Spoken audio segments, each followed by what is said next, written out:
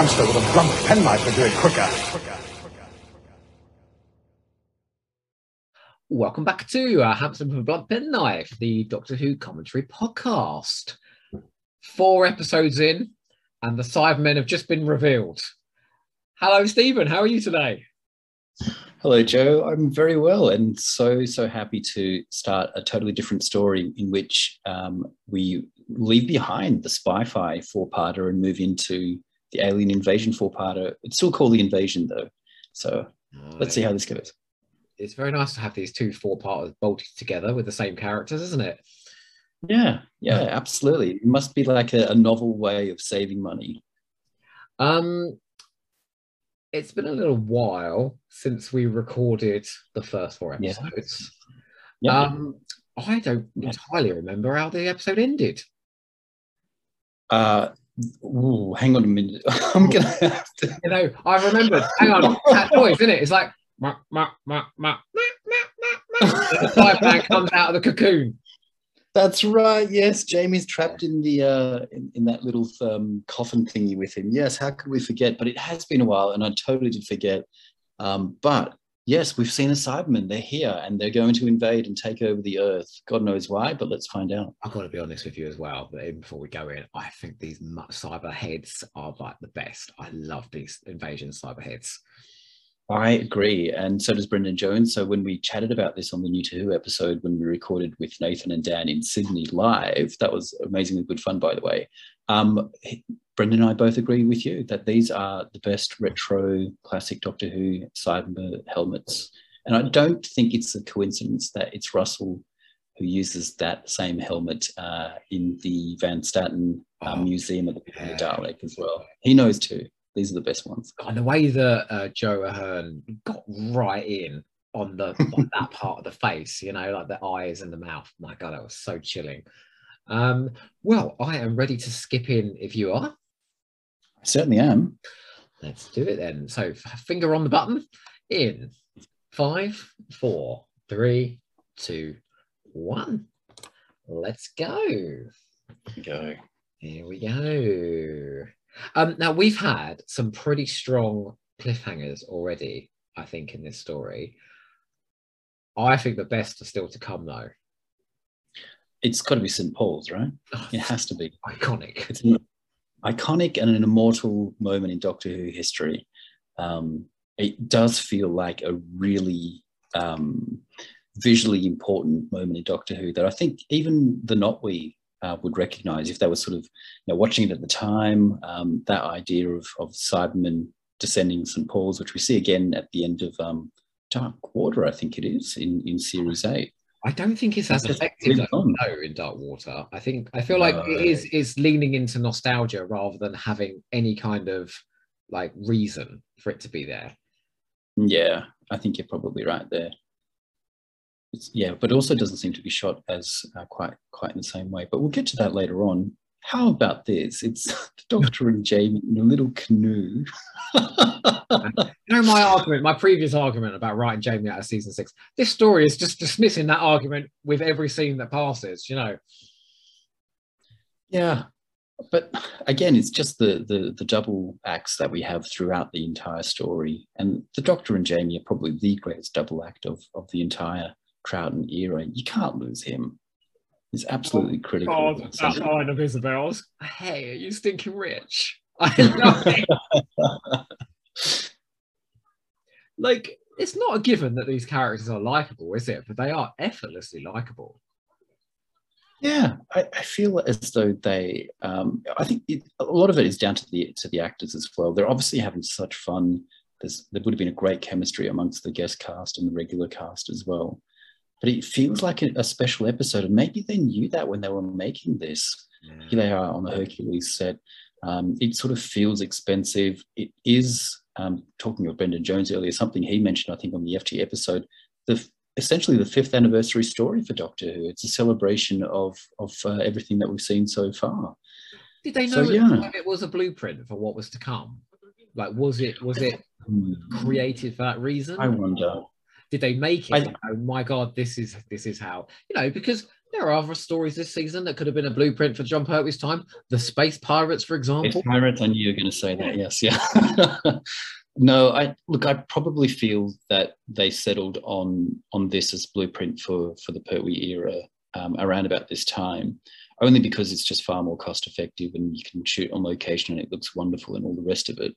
And I know I have been known to be a bit facetious, but don't even pretend for 1 second that had we gone into the 70s, and the third Doctor had been dumped into the world of the Space Pirates, and Jack May's character would have been the Brigadier of that series, that you would have been all over that shit, all right?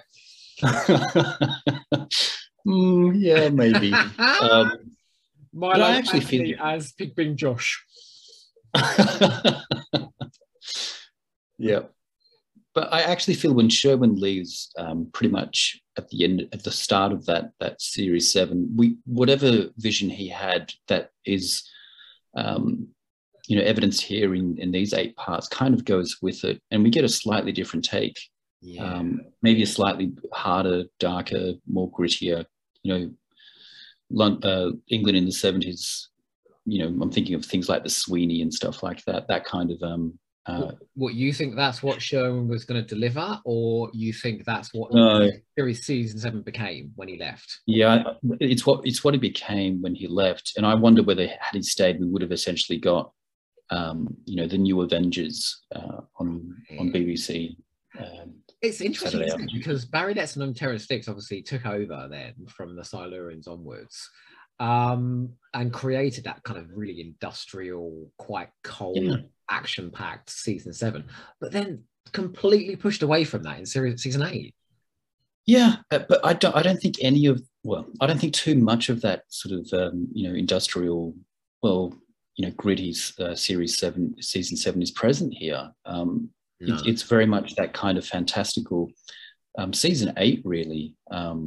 Vision of what Doctor Who and how it sort of intersects with the Earth. It's not our Earth. It's a version of the Earth that's what was it? I forget the terminology, or something along the lines of a few minutes into the future. That idea that we're sort of it's a slightly parallel Earth that is a little bit more beset by technocrats, like we have with Tobias Vaughan here.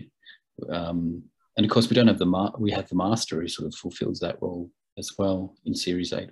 It's not be too serious and too gritty, because you got Packer turning it into a sitcom every 5 minutes, haven't you? Yeah, absolutely. Ridiculously incompetent all the time.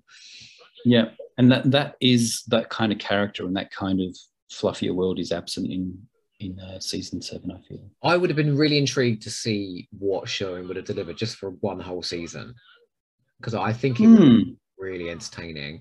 By all accounts, like a very a creative man and formidable bloke, like behind the scenes. I think he would have, been ordering the BBC bossy, give us some money, we're going to make this look as good as it's going to be. In Spear's face, he says on the commentary, he said, they told me I couldn't make this. I said, give me a couple of film cameras, I'm going off to shoot it. Like, he was that bloke, like that can-do bloke. Yeah, absolutely.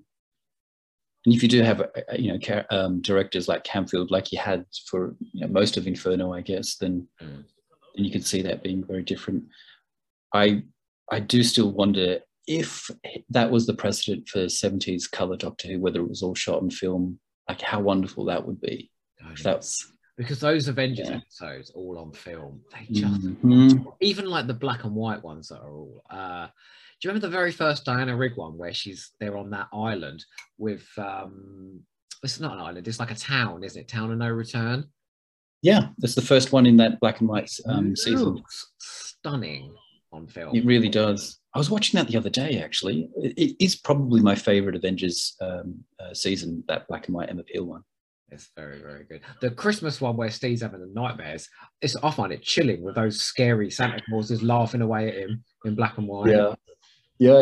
But even like, skip forward a bit to the new Adventures, like the first one on the island, where the guys are like with the fishing rods, like grabbing people with the hook. Right. It's super, like really stylish. Like if Doctor Who had that kind of budget, like they had the imagination, and clearly here they've got the money, but the trade-off for the invasion looking as good as it is the Crotons is next. Yeah, yeah, it's quite right. And the the Crotons features a bit of cardboard posing as a door, wobbling precariously as it opens. Yeah, and again, it probably lends weight as to why Sherwin was thinking we should set it all on Earth, so he doesn't have to go to, the planet of the Gons and the Crotons, because that's just really a crappy quarry with crappy sets as well and crappy monster designs. Where instead you could, do a lot of that, make it look visually impressive by just having it shot in London and the surrounds. I think he was onto that. Planner. This sort of like cyber brain, it's not unprecedented, is it? Like there are other, obviously you had the cyber controller in Tomb of the Cybermen. Wheel in Space. Oh yes, in Tomb of the Cybermen. Wheel in Space as well. What was it? It was just like a light, wasn't it? I can't remember what it was a pretty cheap prop, really. But yeah, I get the impression that they were trying to bring that back, maybe with a little bit more money here. So I figured they were trying to do something similar to like the Emperor Dalek with this, because this is a big prop. It's like the size of the set. Yeah. Actually, that's a really good call. I hadn't thought of that before, but essentially this being the Emperor Dalek equivalent for the Cybermen, the big brain that controls everything. That could well be it. You hear how he talks, like kind of in slow motion. That cyber planner. Yeah. That's what I hear when I'm a bit drunk. That's how everyone sounds to me when I'm. Well, besides like birthing the Cybermen, it's a bit creepy, isn't it? It is a little, isn't it? Those sort of sacks that they emerge from, almost like, is it puppies that are born in sacks and they sort of burst their way out? My mum told me that the stork used to fly over and deliver sacks down, and we burst out of those, and that's how we came to be. Yeah. And I saw this, and I was like, bloody hell, it's the Cybermen inside those sacks that the stork's delivering. They look so good in black and white. I don't think the Cybermen ever look as good in colour, or rarely. I think 100%. The best time is Earthshock in Classic Who, where all the shots of them in the silos and March, but it's almost black and white again because it's very grey in those sets. The lighting's very dramatic. The lighting. Yeah, the lighting has a lot to do with it, and lighting has a lot to do with it here. We were just in Vaughan's factory there. Which is, again, just another set, but the way that it's lit and it's glinting off the angles of the Cybermen's heads, and then it's sort of shot from behind and, down as well from a lower angle. Like, it's just Camfield pulling out all those tricks to make it look more impressive than it actually is, because those Cybermen designs and the actual sort of costumes, they're not great. Like, if you see them in museums or photographs. Well, they're quite padded suits, aren't they? Like divers' suits. They're quite spongy and a bit cuddly, really. But the way he showed, at the end of this, where he's got the camera in that sewer askew, and the Cyberman's like coming out of the dark, like into the light. It's really scary though. Like for a child watching this, it's like the Cyberman's literally coming out of the dark towards them. Yeah. But when you think about the color stories, like think of them in full Technicolor in Revenge of the Cybermen, or out on location in Silver Nemesis, and they just impact, don't they? Completely. Yeah, it's the lighting, but it's also the framing as well. The worst thing that you can do is like kind of what we have in Revenge of the Cybermen is just standing under the full glare of the studio lights, with their hands on their hips, all their horrible glory. To say, here we are, that's not the way to shoot them at all. It is about the Earth. What's it says? You will be fragmatized, Doctor. Like, then skip into the new series, and Graham Harper gets them first in Rise of the Cybermen, and those sequences where they smash through the windows, and it's all shot from below and dramatic close-ups on the face. Close-ups. He knows how to shoot them, Yeah, but absolutely. Protege of Douglas Camfield. Douglas Camfield, yeah, absolutely right. Yeah. I wonder whether Graham Harper was sort of on, do we know whether he's listed, credited as part of the crew for the invasion? The first time I know of them, I know they've worked together before this, but in Doctor Who, I think the first time I know of it is Caesar Doom. I know they were definitely working on that together. Yeah, okay, yeah. So that was the first time. A shout out for the sound designers of Doctor who I have always said are the most underrated part of the production, because very often the sound has to do what the visuals can't. And in stories like The Mind Robber, the sound design is creepy and scary as, whereas the visuals are a bit tatty. And yeah, I was watching The Web Planet the other week. There's another example. I mean, you can say a lot about the bleeping of the Zabi, but that a couple of aspirins with you while you're watching that one. Yeah, it does get a bit much after a while. But the utter alienness of that story and the absolute, we're just going to make this so unsettling and so unnerving. And the soundscape has a lot to do with that. And here is, again, with the, what do you want to call it? The not the neural inhibitor, but the opposite of that, or the thing that unleashes the Cybermen's emotions, and the way that you have the Cybermen screaming in pain. It's chilling, isn't it? The scream is chilling. And interestingly enough, that's something they lean into in the latter day new series. Like certainly in Moffat's time, emotion being their biggest weakness. Yeah, done here first. Yeah. I never liked the whole gold thing. I think that's just a horrible MacGuffin that makes no logical sense. And really, hang on. It ain't just gold though, is it? It's the old polycocktail. You've got the arrows and the gold coins. I mean, what about in Closing Time? The power of love destroys them. Yeah. Next, it'll be a stiff wind that sort of, does them in the end, Just blow them all over. With wind. Jesus. See, now this is where she's absolute companion material. She's straight down those sewers with her camera. Yeah. And, this is a bit of, well, you could call it padding, but how charming, the three of them say, we'll show you, we'll actually get the evidence that you need to prove to, the government and go over Rutledge's head so that we can actually take action against IE there and Vaughan. But it's because we have the time to do it, and the characters are allowed to sort of, the characterization that comes through it is valid. It's charming, and we are able to spend more time with them. They've got a bit of agency and are able to have their own plot lines. That's not necessarily the case in a four-parter where it's very much yes doctor and the guest cast are very much just in the background. I think if you're writing an 8-part Doctor Who story and you haven't got a pretty formidable guest cast that can entertain you with moments like this along the way, you're in trouble. Now, again, we'll point at the Space Pirates.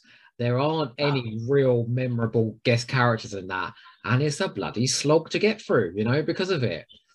Yeah, and it's not just the construction of the characters; it's how they interact with the others. So, I think I've mentioned this a few times already, but the pairing up, we've got Isabel and Zoe, the way that they pair up. You've got the Doctor and Jamie, the Doctor against Vaughan, the Brigadier and the Doctor. All of these great little combinations. The pair of them going off like, oh, should we let him come? Yeah. It's so fun. I love how Jamie always tries to be the man and fails miserably. Yeah. That bit in Film of the Cybermen where he grabs the Doctor's hand as they're going in. Yeah. Brilliant. Oh, it's so good. It's interesting actually, because this is where Troughton, these middle episodes now, is where Troughton only gets like a few scenes per episode until maybe episode 7 and 8. But it's like I said to you before, I think they've got that his workload was extensive. He was putting out 48 episodes a year or something like that, a ridiculous number of episodes. Compare that to what they do now. 5 months a year or something like that. They say that's hard work. I think there is something in the fact that they did this long story and there was such an extensive guest cast and such strong villains to give him a little bit of a breather. Yeah, and again, compare it to the Space Pirates, there isn't the strength in those characters and those situations to leave the Doctor, Jamie and Zoe out of it and for it to be interesting. Whereas here we can gladly have an episode about Packer, essentially. We can gladly have an episode about the crazy kids in the sewers. We can gladly have an episode where Packer is being screamed at by Vaughan, and we don't feel that absence. I did not appreciate that Jamie disappears for an episode. I think it's episode 8, perhaps, except for the bit at the end, until someone pointed it out to me, because there's more than enough many lovely, wonderful characters and great. Yeah, exactly. That you're sort of distracted by that. Interesting is Zoe steps into the breach then, has those wonderful scenes where she's doing all the calculations and can't we keep her? You know, she's much prettier than the computer. You know, you forget that. Yeah, but I wonder whether that's a bit of a cheat in the sense that you have people sitting around tensely in a room waiting for news of what's happening in the action, whereas we just can't afford to visualize the action. It's a bit anticlimactic, isn't it? After episode 7, which is like promises loads and then delivers that in like essential set piece at the end. Yeah, it's so amazing. He's so arrogant, this man. His ego is so monstrous.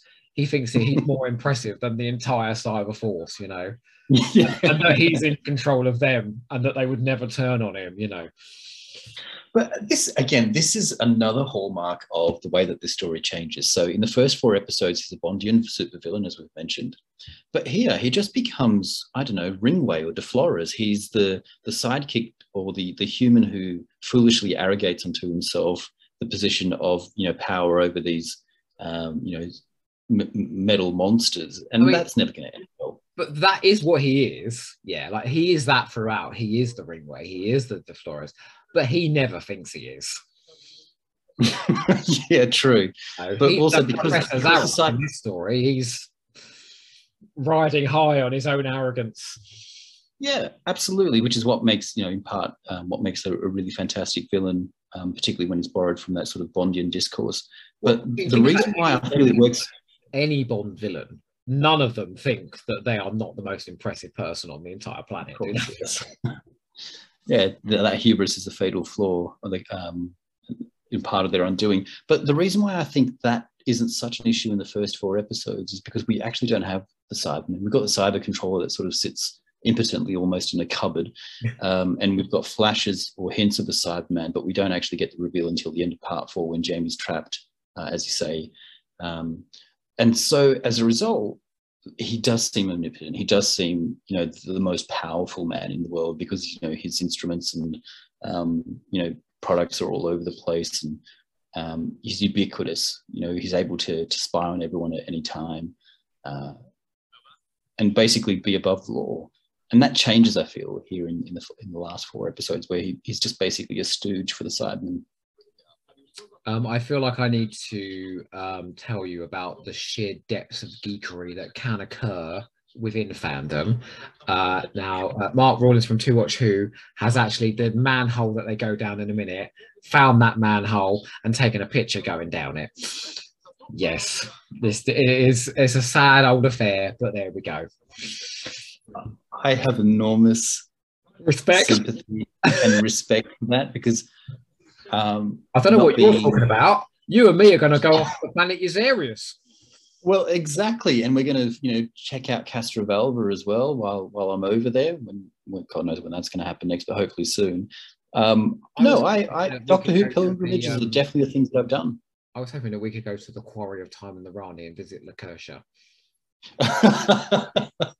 I'll set a few small explosions. So whilst we're there, we can pretend bubble traps are going off and things. I don't really fancy venturing back to the sewers though, like this. Okay, probably not. No. There it is. That's a flat in, you know, a series of flats in Ealing Studio. Then maybe we could do that. Have you noticed that Camfield's shooting these scenes with like the most sophisticated, like, I don't know where this is, it looks like Canary Wharf or somewhere like that. It's all kind of high-tech buildings around that he's shooting. Yeah. And I guess that's not common for London, is it? Like, and particularly back then, there wouldn't have been too much in the way of high rises and skyscrapers. And maybe you're right, maybe it was Canary Wharf at that time. Don't believe Russ T Davis's Doctor Who, right? A lot of London is pretty grim. Yeah, but a lot of London is also heritage listed. So you've got those beautiful terrace homes, like, you know, opposite Bedford Square in the War Machines. And that's the kind of height that most of London is, right? Yeah. And I think that's what draws in a lot of a lot of tourism as well, is the heritage, history, you know, the fact that every location has got a past. Mm. I think that's a massive sewer set, you know. That looks massive. Yeah, I agree. I mean, he does it in Web of Fury as well. Just makes it look so real, and it's to do with the lighting. I have a lot of time with the old positive negative effect, especially in black and white. It's interesting. It works better, I feel, in black and white. In color, it just looks like a cheap trick where they've just done the whole whatever you call it, but inverted the entire color scale, and it never looked right when I saw those Doctor Who episodes where particularly Daleks were exterminating people with rays. You didn't get to see the ray; you just saw that effect, like in Genesis. It wasn't quite right. When I first saw this, right, this and the War Games, I remember when they first came out on VHS, right? I was working in a department store and I was doing very early shifts. And when the videos came out, I would get up at like 4 o'clock. I'd have to leave at 5, and I would watch an episode in the dark before starting. And I did one episode a day every day.